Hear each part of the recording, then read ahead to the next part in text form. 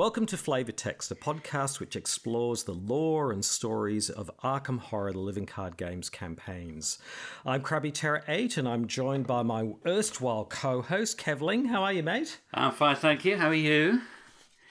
Yeah, not too bad. Not too bad. It's nights are drawing in, and it's getting to a chilly 14 degrees here in Sydney. So I've got a roaring fire, and I'm wearing 2 jumpers. So, well, we're the opposite here in the UK. yes, The days are getting lighter. The weather's getting warmer. Lockdown is unlocking. Life is starting to return to normal. Oh, that's awesome. That's awesome. So it's a balmy 5 degrees at the moment, is it? Something like that, yes. I'm in t-shirt and shorts. A t-shirt. Not really. I'm not. So here we are with a brand new podcast. So yeah, what's this all about then? Yeah. Why are we doing this? Like, you know what it is? I just realised there are no podcasts for Arkham Horror: The Living Card Game. There aren't any. So no, there's already a bazillion podcasts.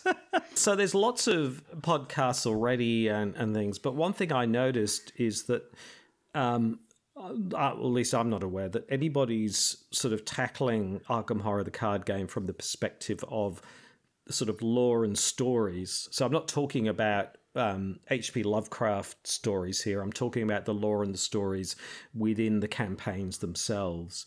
And so I noticed that nobody is, really sort of talking about those and talking about how the stories progress, within the game, within the campaigns. It's, really sort of focusing on that. So I thought that people would really enjoy that. So I thought it was a real opportunity to do that as a podcast rather than, say, in-depth YouTube videos or something like that. So that's sort of where the thoughts came from.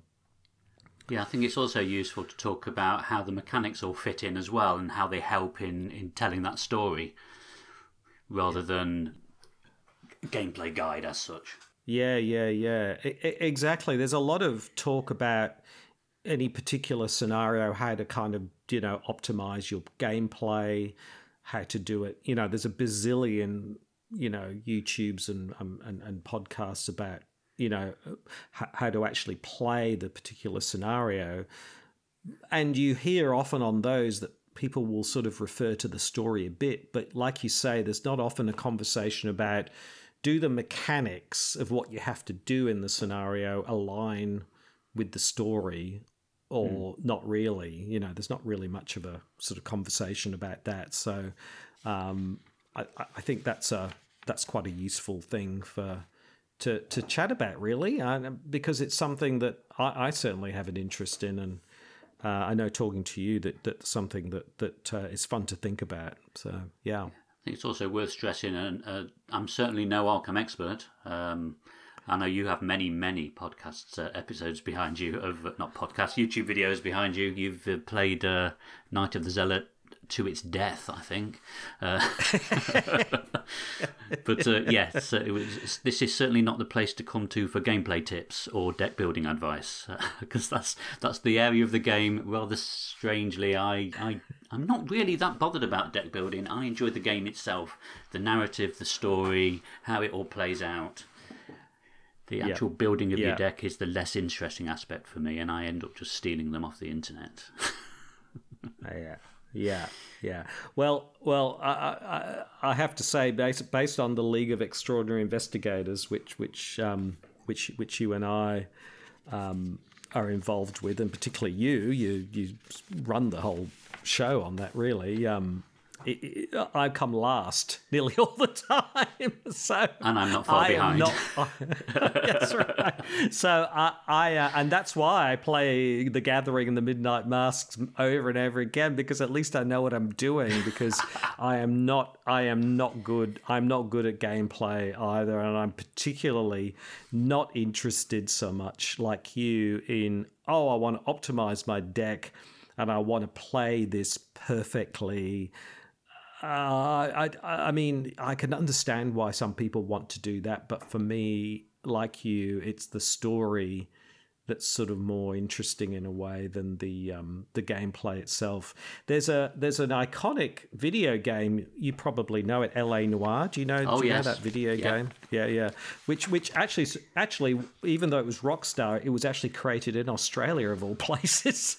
The thing about that game is I love L.A. Noire, but I hate the gameplay, and I think it would have been a much better game as an adventure, point and click adventure game with sort of elements of sort of interrogation. I think the problem is that the gameplay, which I think Rockstar sort of insisted on running around trying to shoot things, gets in the way of actually what's a pretty decent story. Definitely. And in fact, some people say the story of L.A. Noire is that Cole Phelps is in purgatory. He's actually dead, and he's sort of replaying an LA in his sort of mind as he's in purgatory, trying to kind of come to terms with his own mortality and his own death, which is sort of a really interesting way of thinking about that video game. But I think the point I'm trying to make is, often the gameplay itself and trying to optimize your gameplay, well, for me, I'm not very good at that, so I'm less interested in that kind of thing like you. I think the other thing we talked about is, and it's kind of a bit sad in a way, but I think a lot of the flavor text, hence the podcast, is actually not appreciated in Arkham Horror, the card game. I think a lot of the story is brought to life by the text on the actual cards that are used in the scenario.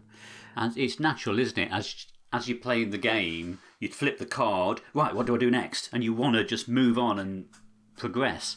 But I mean, there's a small group of us playing our local game store, at least one we did before lockdown, and there was one member of our group, Alex. He would always we'd flip the card over and we'd be racing along. Hey, stop!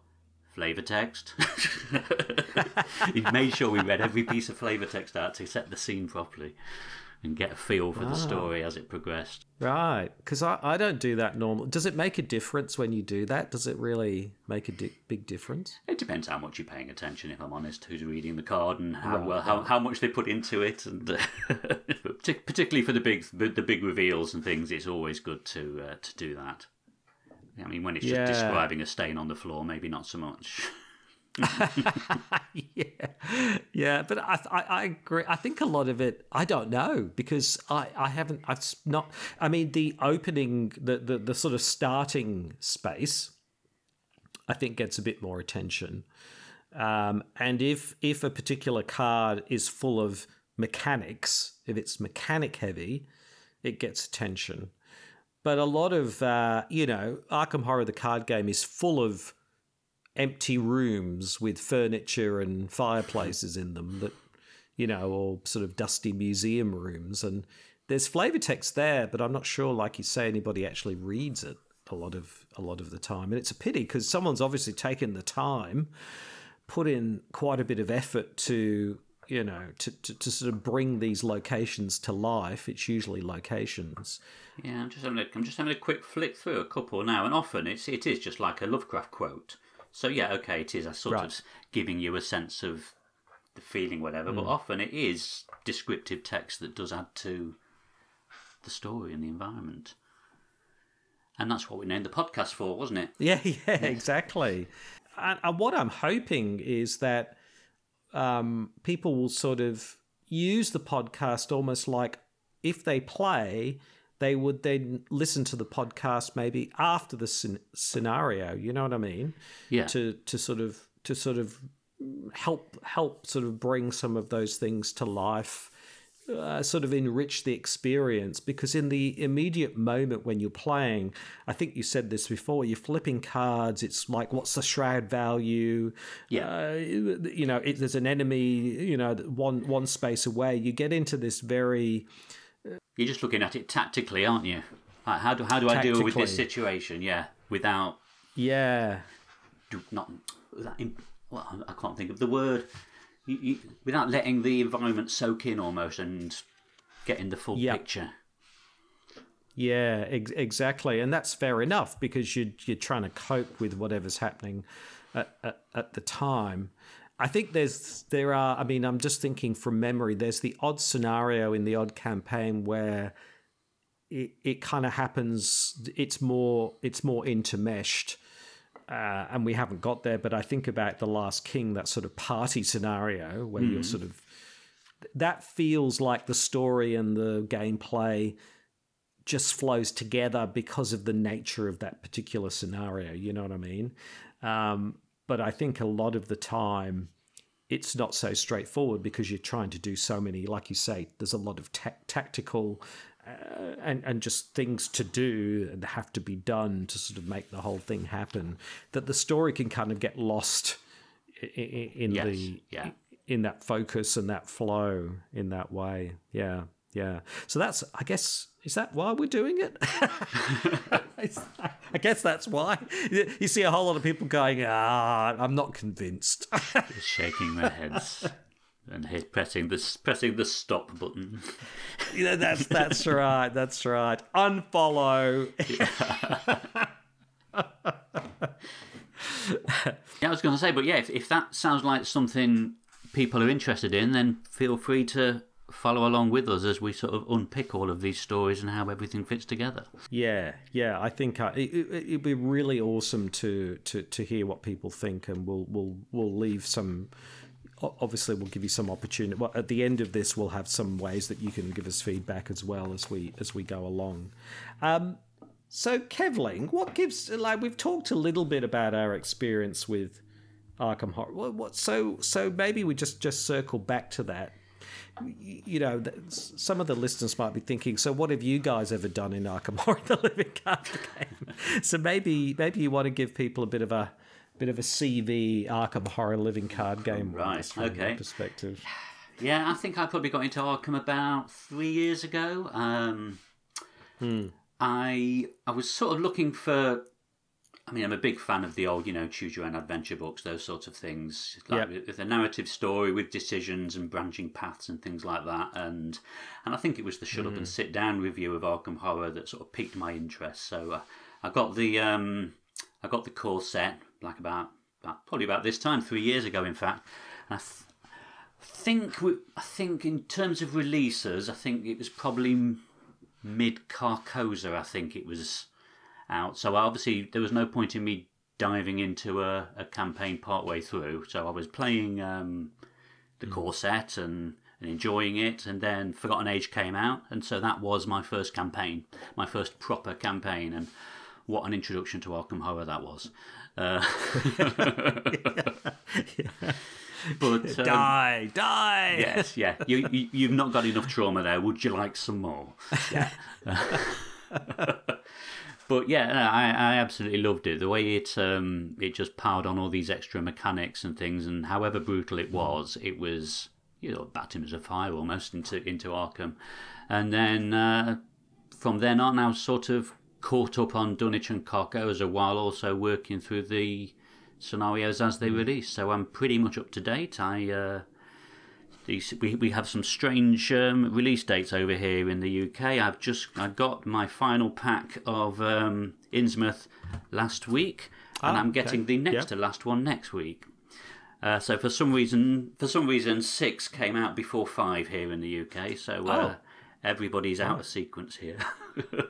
Right. Because what are we up to now with Innsmouth? We're up to.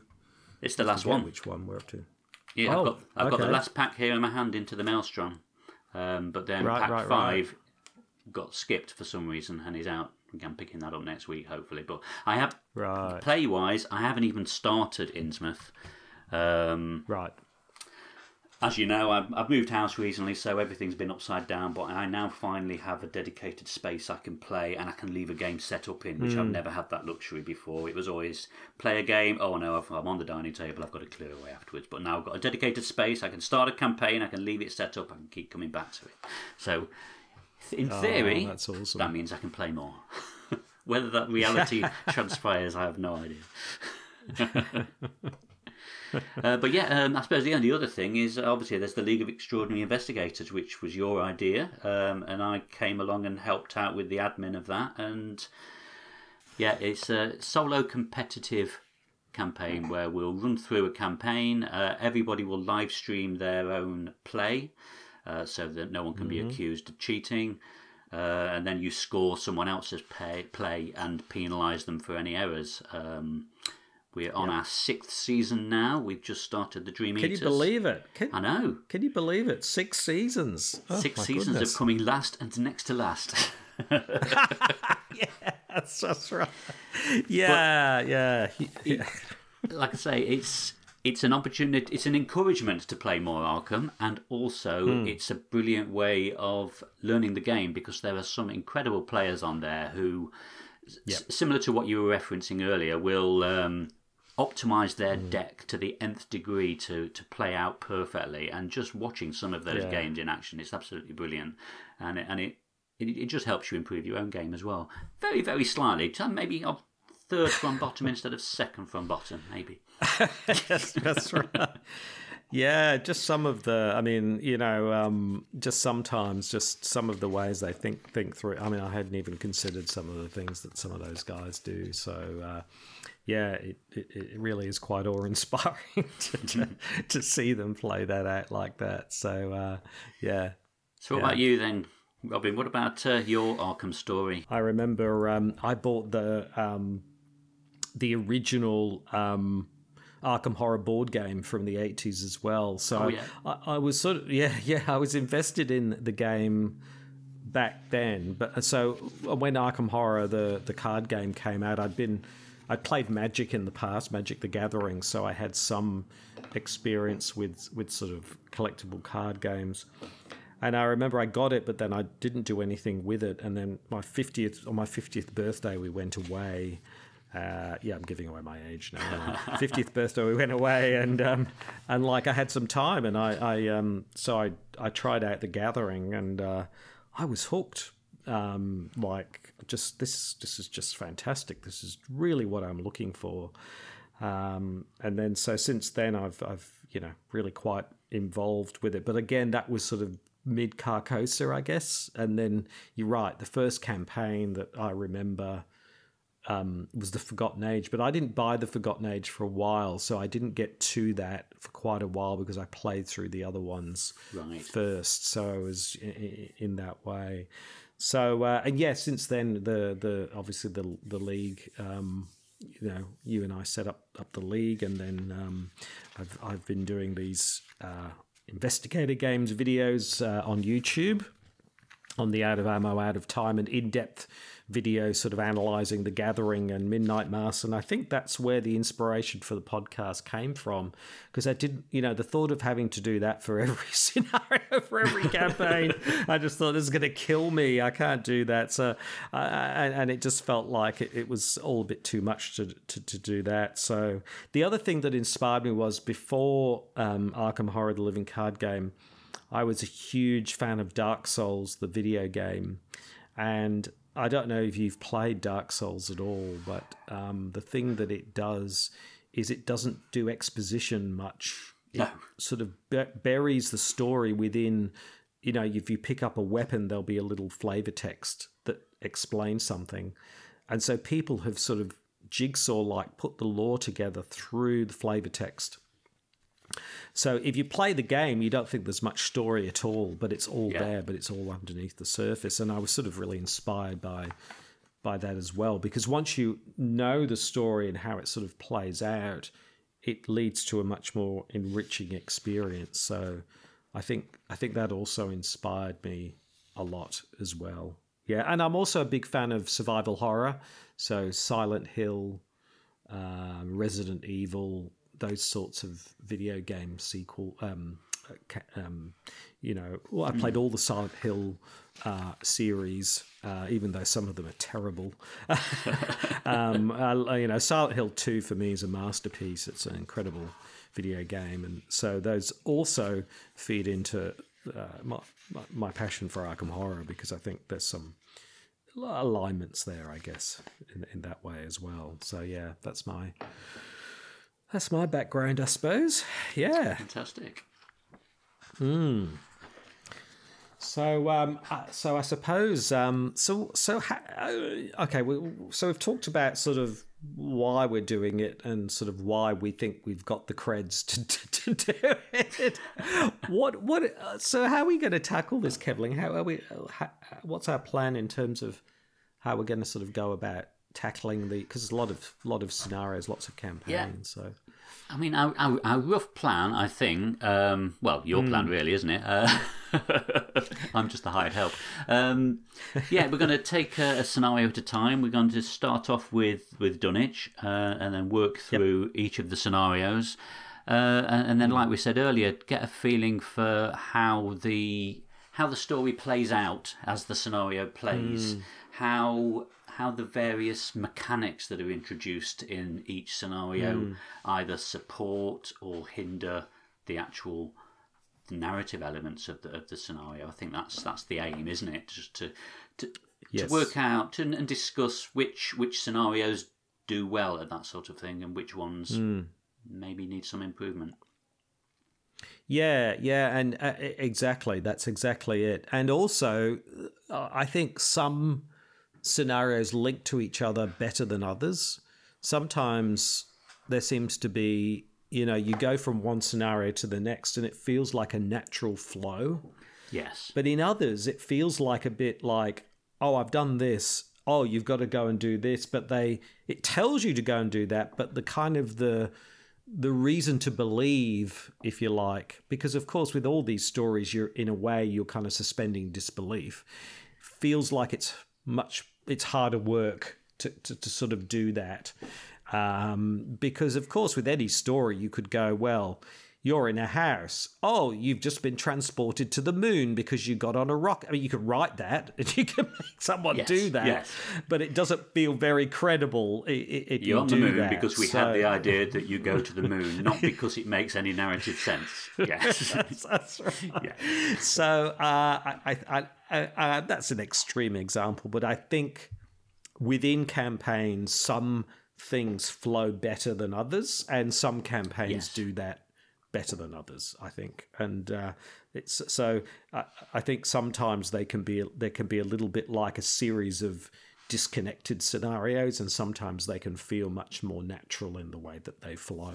Yeah, we were playing a campaign recently, weren't we? I won't give it away which one it is, because that will spoil future episodes. But we had the very same discussion, didn't we, as we were playing through this? It's like a series of unrelated episodes. Yeah, exactly. It's sort of the Lemony Snicket of a series of unrelated events or something. Yet, whereas with other campaigns, and I mean, obviously the more you play them, but I have a much more clearer map in my head of the narrative story beats and how they link together. You know what I mean? Yes. It feels like a much more, even though all of the scenarios send you into all kinds of wild and woolly places. You never start where you finish, or finish where you start, I don't think. But it's just how they kind of take you there that's interesting. Absolutely. Yeah. I completely agree. And I was thinking about this because it's I don't envy, because I want to make it clear, like you say, we're no experts at the game, but I'm no expert at actually creating these stories. I don't know how they go about doing it. So I want to really make the point that even though we might be criticizing that sometimes, it comes from a place of respect and love, because to do this, I mean, it's a hell of a feat to put this kind of thing together. I don't know how they do it, because it just feels mind-boggling. If you and I had to sit down and sort of, whiteboard this kind of thing, it would be a nightmare, wouldn't it, to try and put this kind of thing together? It would. You must have spreadsheets upon spreadsheets. Yes. Actually, I remember there was a guy who put together an app. I think it was an Android app that kind of allowed.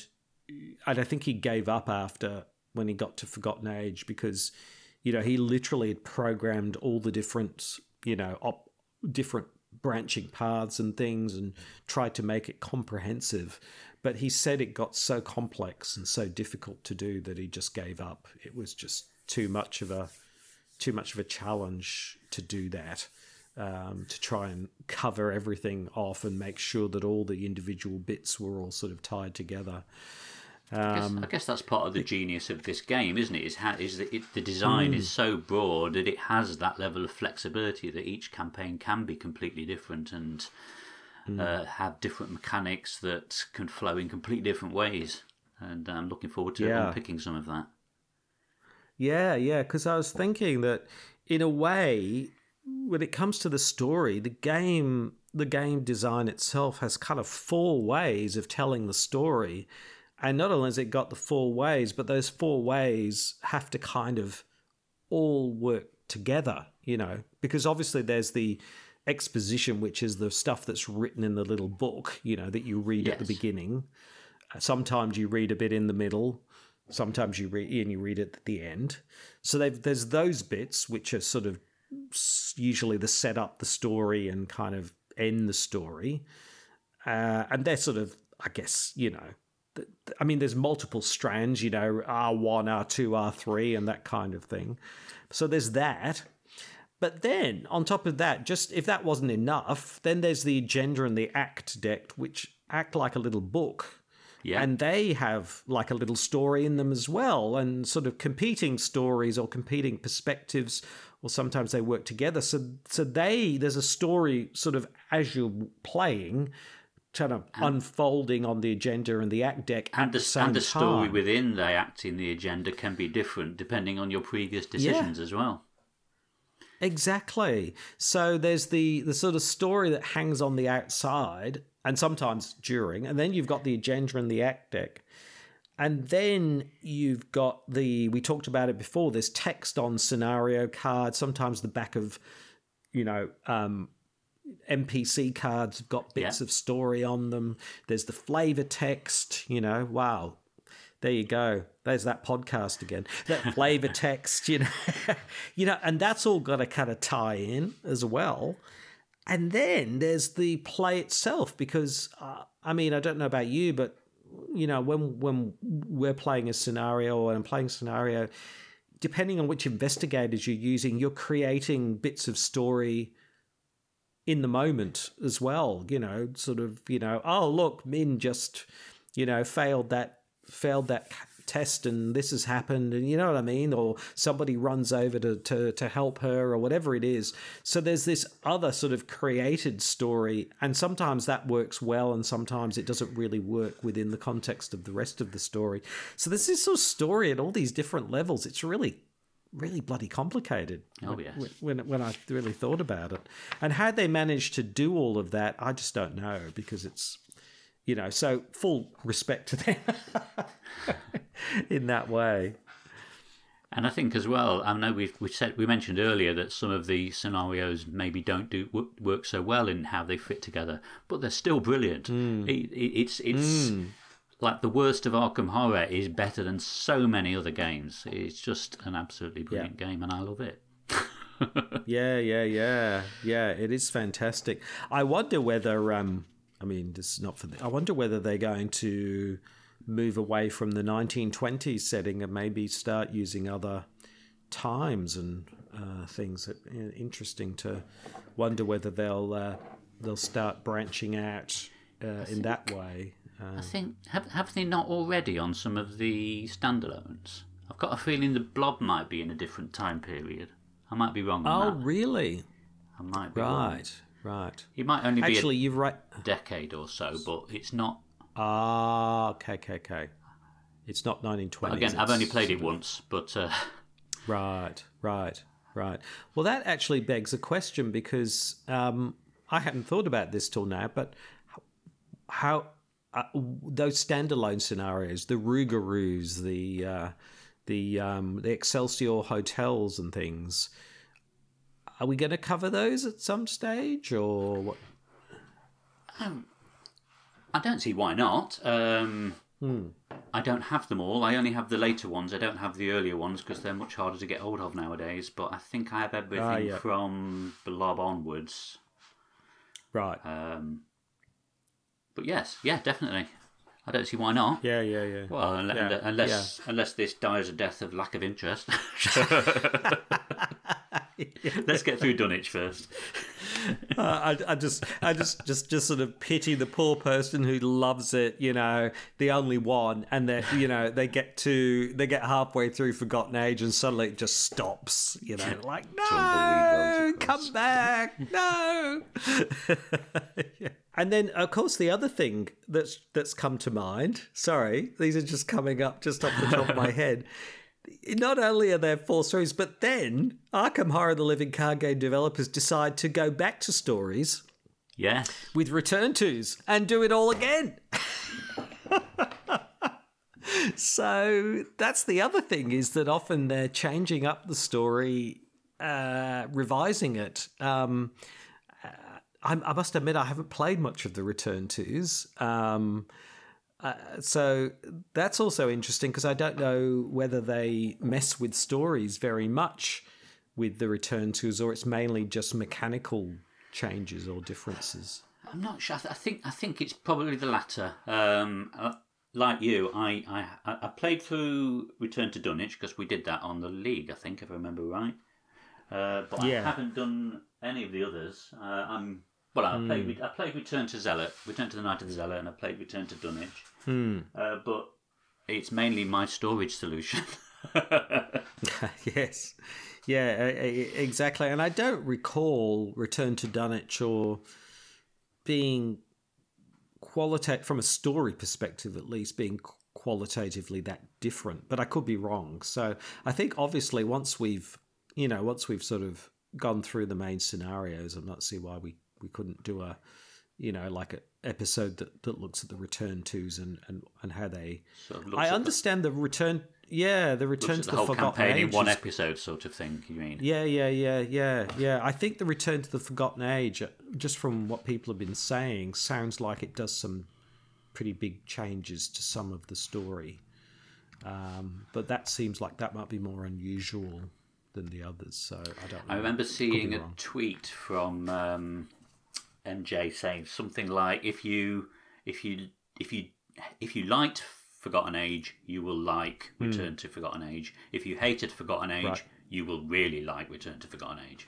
Something along those lines. So I get the impression that it did fix a lot of things that people struggled with. But I haven't played it yet, so I can't comment. Right. That's why they've replaced the snakes with unicorns. I wondered. I knew there was a thing they'd done. Yeah. Awesome. Okay. So, I think, is there anything else? I think we've sort of laid out why we're doing it and what we're going to be talking about. Was there anything else that you had, Kevling, that you... There's one thing. Have you got forgotten? Have you got a favourite campaign? I do.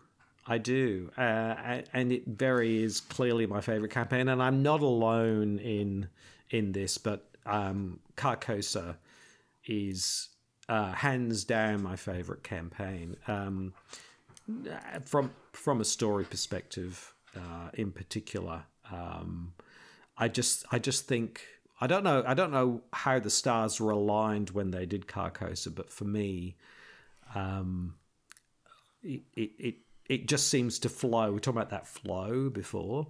It just seems to flow particularly well, and it engages the player with the story in ways which are quite creative and interesting. I haven't thought about why. I haven't spent a lot of time thinking about why.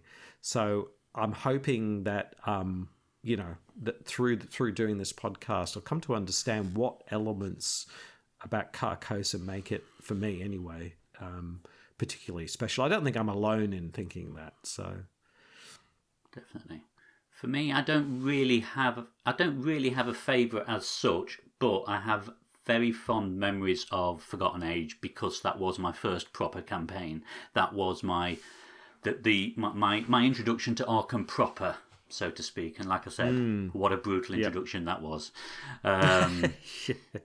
So yeah, it's probably more a fondness of sounds wrong to say nostalgia, but I think that was it for me. It's because it was the first the first glimpse I saw of what Arkham could be, above and beyond what the base game was. I mean, obviously, we saw how the game evolved, going from The Gathering to Midnight Mass to Devour Below, but then to leap straight into a full campaign, and then you see all the tools and the tricks they can play with to really mess around, and all the extra mechanics they introduce, and it's the flexibility of the system is just amazing. It is. You're right. Yeah. And I agree with you. I like Forgotten Age from a story perspective more than I think from a gameplay experience perspective. I'm really interested to revisit that. The more I play it, the more comfortable I am with it as well. I think I heard on Drawn to the Flame that they were saying it's a campaign where you've just got to be comfortable with taking damage and horror, and you've just got to be okay with that. And if you can accept that, then you can really sort of start to relax and enjoy it a lot more. So, I think the larger card pool helps as well now. At the time, we didn't have as many toys to play with to handle what we were facing. Yeah, that's a really good point. The other thing I would say, and actually this is something that, and I worry about Arkham Horror, the card game, from this perspective, because I saw it with Dark Souls, going from Demon Souls to Dark Souls 2 and Dark Souls 3. There became an increasing obsession from Software on the game being hard. Yeah. And so they felt like they had to make the game harder and harder, and the bosses had to become tougher and tougher. And that was never what the original game was supposed to be about. And in parallel, I worry sometimes a bit about, and I could be wrong about this, that in Arkham Horror, the card game, there's a pressure to create more complex and more challenging campaigns for the hardcore, players, at the expense of the story and the narrative. Do you see what I mean? So you get to a place where and I worry, I don't know, because I've only just started the Shadow over the Innsmouth conspiracy. I've only done the first scenario, but I worry that story engagement is being sacrificed on the altar of sort of complexity and difficulty. And I don't know whether that's true, but I do worry about that. Well, that's something we can unpick as we work through each scenario, each campaign. But I think I agree with you there. I prefer the narrative over the complexity. Of throwing layers of complexity on top of complexity, just to say, look what we've done now. Yeah. Maybe that's unfair to word it like that, but yeah, and I understand that kind of pressure, because you don't want you want people to feel that refreshment, something new, something different, something interesting. It can't be the same thing every time. But I think if it's just one and not the other, I think if you're going to have the gameplay complexity, I think you need to be equally sophisticated with your storytelling. If you're going to go down one path, you go down the other as well. They have said all along that you should be able to start any campaign with just the core sets, but that's the worry, isn't it? That if you make things overly complex, that could put people off who are only just getting into the game. Yeah. So, like you say, there's that's the interesting thing, I think, for us, because there's the scenario we're focused on in a particular episode, but there's how that scenario works within the context of the campaign, and then as we move on, there'll be a meta thing, which is how do campaigns operate within the overall, you know what I mean? And how they're kind of, is there some kind of progress in a positive way or a less positive way as we move from Dunwich, and we go through to Innsmouth, because there's how many now? There's Dunwich, Carcosa, Forgotten Age, Circle, Dream, There's 6, isn't there? Yes, it's 6. Yeah, 6 plus Zealot. Yeah. So, I mean, by the time we get to my goodness, by the time we get to Innsmouth, there'll probably be about another 30 of them by then. Because we're not going to be doing these every week, obviously. It's probably going to be about once a month. So it's going to take us about 8 months to get through a particular campaign, I would imagine, or just depending on how often we can get together. So, cool. Okay. So, anything else? No, I don't think so. I mean, like you said, we're going to be publishing an email address or something, so we can, if you have anything burning you want to say to us that you'd like us to tackle, or an angle we'd like to consider, then please let us know. Hopefully, it sounds like something you're interested in. Yeah. And if we get enough volume of feedback, we might, every couple of weeks we might do a sort of listener feedback segment or something like that. If we get enough of those, I guess. Or if not, we could just tack them onto the beginning of the following episode, can't we? That's right, exactly. And obviously, we'll, I'm sure people will be keen to tell us if we've made errors or mistakes, and we'll definitely include those as well. People on the internet don't do that, do they? No. People are very forgiving on the internet, aren't they? I mean, it's incredible with my with my YouTube channel. Nobody ever criticizes my gameplay, Kevling. No one ever has ever said anything negative at all, ever. Nothing to criticize, as far as I can see. All right. Well, that's great. Well, I'm very much looking forward to kicking off. So we're going to kick off with 1A, 1B. So we're going to do 1A and 1B together because I think you were saying, Kevlin, to me off air that, they're kind of interlinked. So it would make sense to kind of tackle them both together. So we're going to do that next time. Isn't that right? Yeah, that makes sense. Yeah, because you can play them in any order, so there's no natural flow there. So it makes sense to. No. We can pick them both up, and like you say, each one will impact on the other depending on which way around you play them, and so it'd be interesting to explore how that actually affects the story. Yeah, and they're relatively short, aren't they? Those first two, yes. They're not hugely long scenarios as scenarios go. So we'll tackle those in the next episode. So thank you very much for listening, and I'm very much looking forward to next week. So I'll see you then. Bye. Thank you very much for listening. Please like, comment, and subscribe. We'd very much like to hear from you. If you would like to send us your thoughts, send it to ftextpodcast@gmail.com. That's FTEXT podcast, ftextpodcast@gmail.com. You can also listen to this podcast on YouTube. Just go to Out of Ammo, Out of Time, and you will find it there.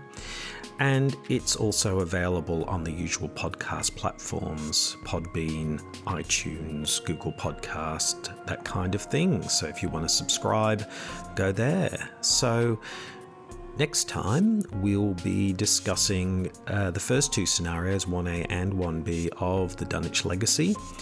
And Kevling and I are very much looking forward to having a chat about that one. But until then, thanks very much for listening and see you soon. Bye-bye.